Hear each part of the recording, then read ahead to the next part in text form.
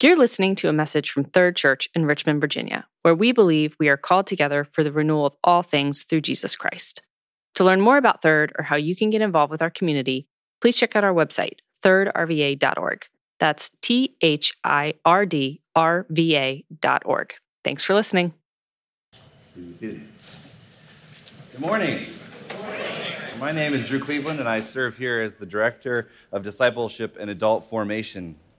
It's good to be with you this morning to bring you God's Word. For those that are new, we're in the middle of a sermon series on Jesus' farewell discourse from the Gospel of John.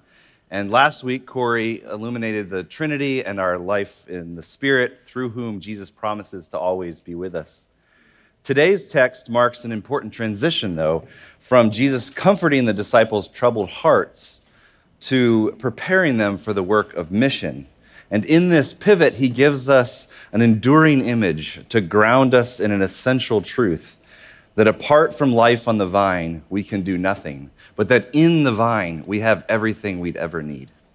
So please get out your Bibles or your Bible apps, and let's hear God's Word from John 15, 1 through 8. I am the true vine, and my Father is the gardener. He cuts off every branch in me that bears no fruit, while every branch that does bear fruit, he prunes so that it will bear even more fruit.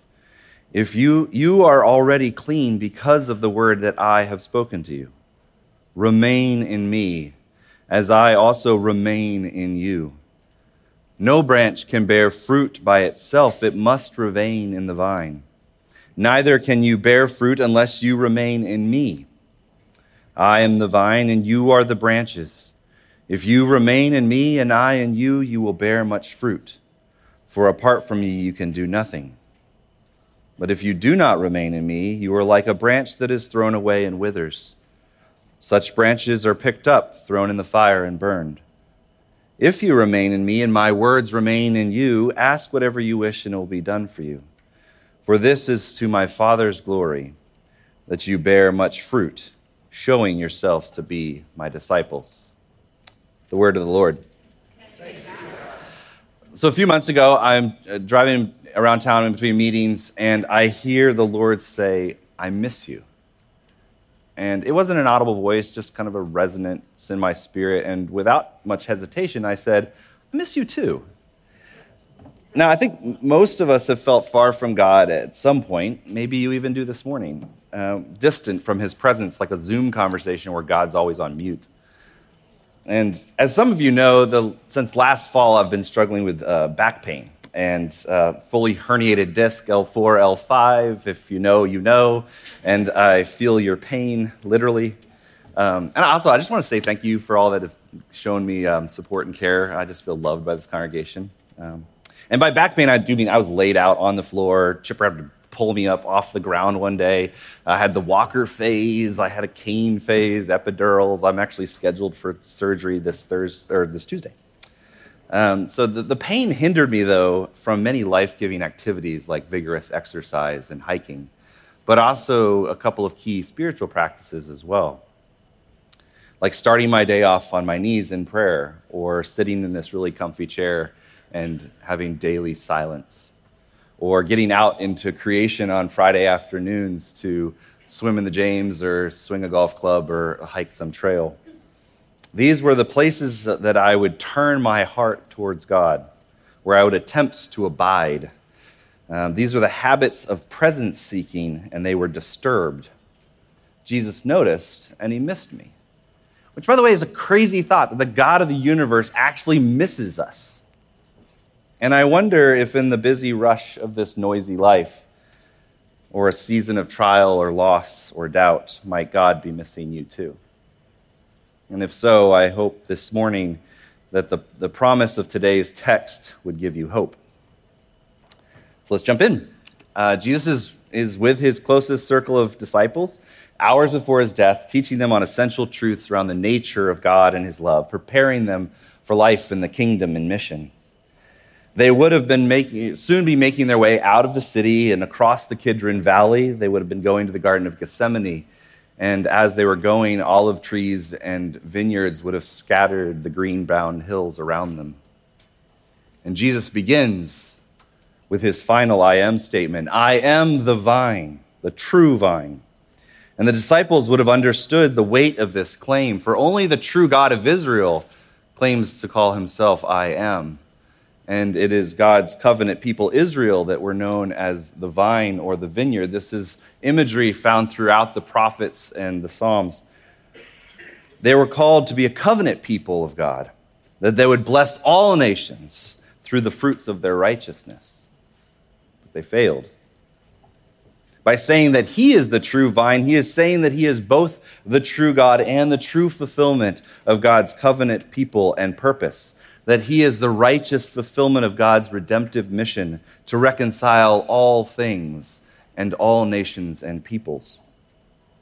Jesus then continues to paint a picture of a garden and gardeners, branches, burn piles, fruit, and glory. He gives us vivid imagery of our life with God. The roles are clear. Jesus is the vine, the Father is the gardener, we are the branches. And although the text does not explicitly say this, we can imagine that the Holy Spirit is the sap that connects us to the life in the vine. Jesus also describes patterns of action. To bear fruit, to remain, to be pruned, to bear more fruit, all for God's glory. Or, alternatively, we can separate ourselves from the vine, wither, dry up, and burn out.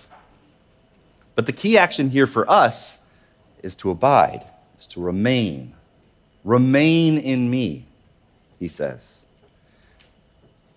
Translations also use abide, which is a very spiritual sounding word, abide. And what does that mean? Corey often talks about being known and being and belonging and finding our heart's true home. And I think this is akin to abiding. That when you think of abide, you think of abode, to dwell, to live in, to stay. To abide means to make our home in something.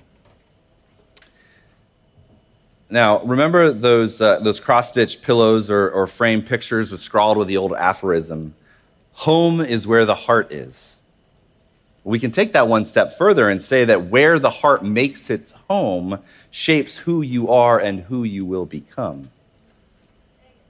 And that Greek word here for abide, meno, is fascinating. And that it's a verb, yes. It's a call to action, yes, but its tense is hard to peg down. Its associated action is difficult to describe. For instance, we'll take this water bottle. Meno, stay.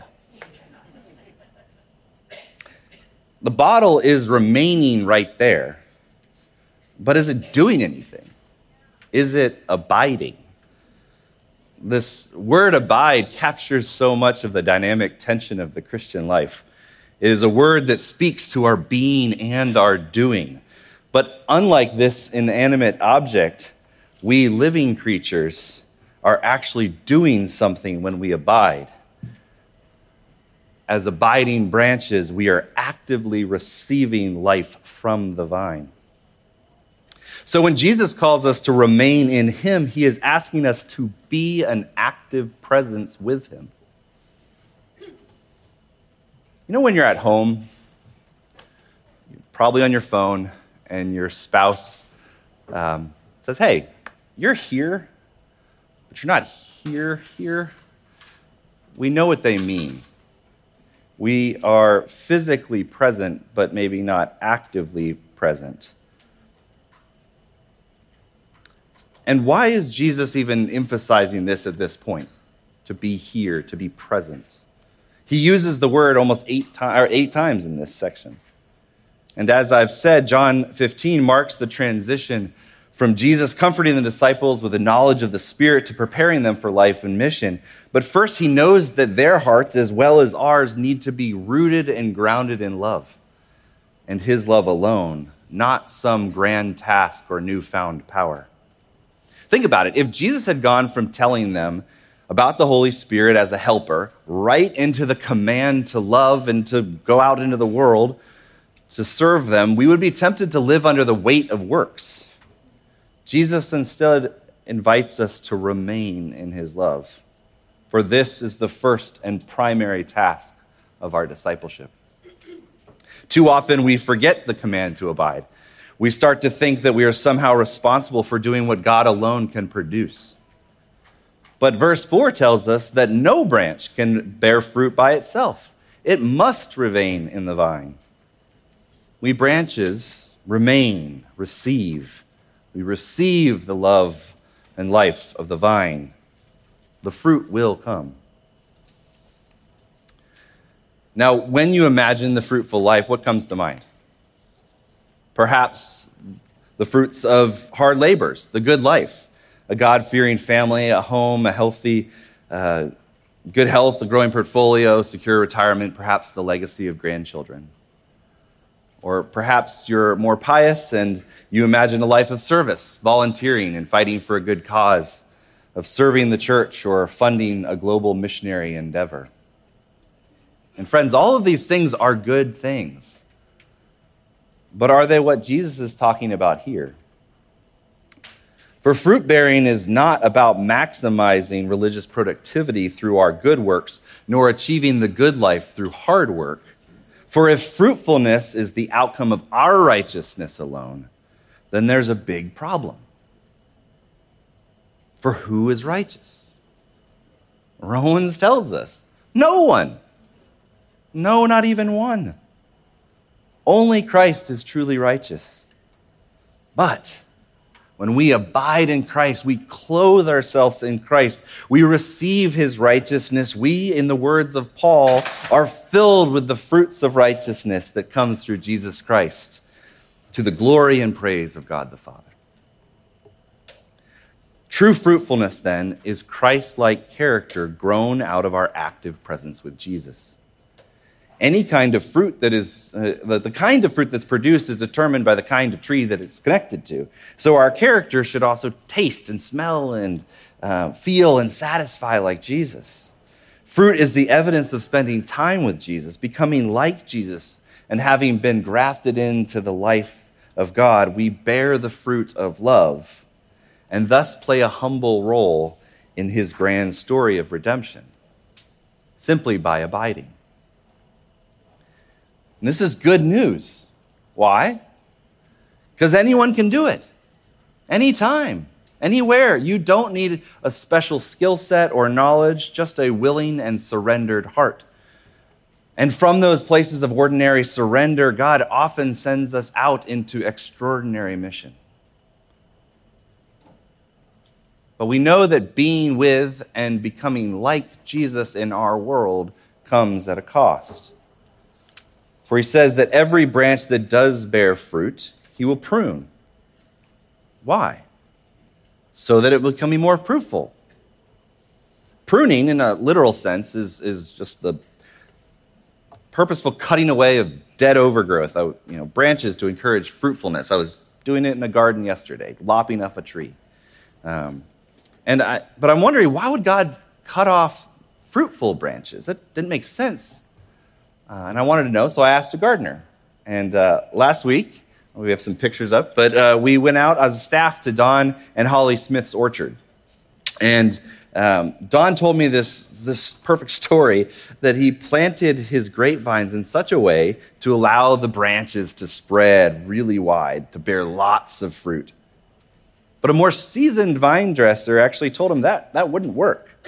For fruit far from the vine lacks the right kind of nutrients and sugar content to actually make good wine. So he had to prune fruitful branches.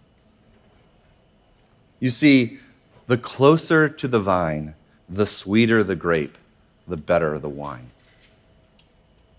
Friends, I suspect that we modern people may struggle with too much rather than too little. That we live busy lives in full houses with full schedules and full plates, yet too often feel disconnected from the true life. We perhaps ought to consider if a kind of abundance is a greater threat to our fruitfulness than scarcity. Our lives can become bent and tangled under the branches, weighed down even by good things. So pruning is a gift, but it often feels like deep loss or punishment. We're so tempted to believe that if God strips away good things from our lives, that we must have done something wrong, or worse, that God himself is evil. We experience pruning as loss, mainly because when God is removing or withholding something that we are tempted to put our identity in, we're tempted to make our home in someone other than Christ. In our text, to prune means to clean, to remove that which hinders. For Jesus, pruning is a function of abiding, and abiding is being at home at something. So pruning is like cleaning up the house to make room in our hearts. Pruning removes anything that hinders us from a flourishing life in Christ. It indeed shocks the plant, but it redirects it to what's essential. And friends, hear me, pruning is not a punishment. It is not pointless, and not all suffering is pruning. There is a difference between God's purposeful pruning and the chaotic, painful reality of simply living in a broken world with broken people. God does not use senseless violence or disease to teach us life lessons. For what gardener would give his plants disease or burn his flowers in full bloom? No, God, our God of grace, works all things for your good in the midst of suffering, disease, and disaster, but he is not their author. But let's be real here. Pruning is ugly. Where are my gardeners at?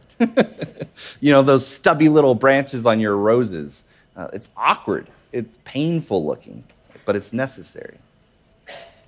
And at Third, I actually don't think a congregation full of high achievers and hard workers, we don't lack the ability to grasp the concept of pruning as a principle.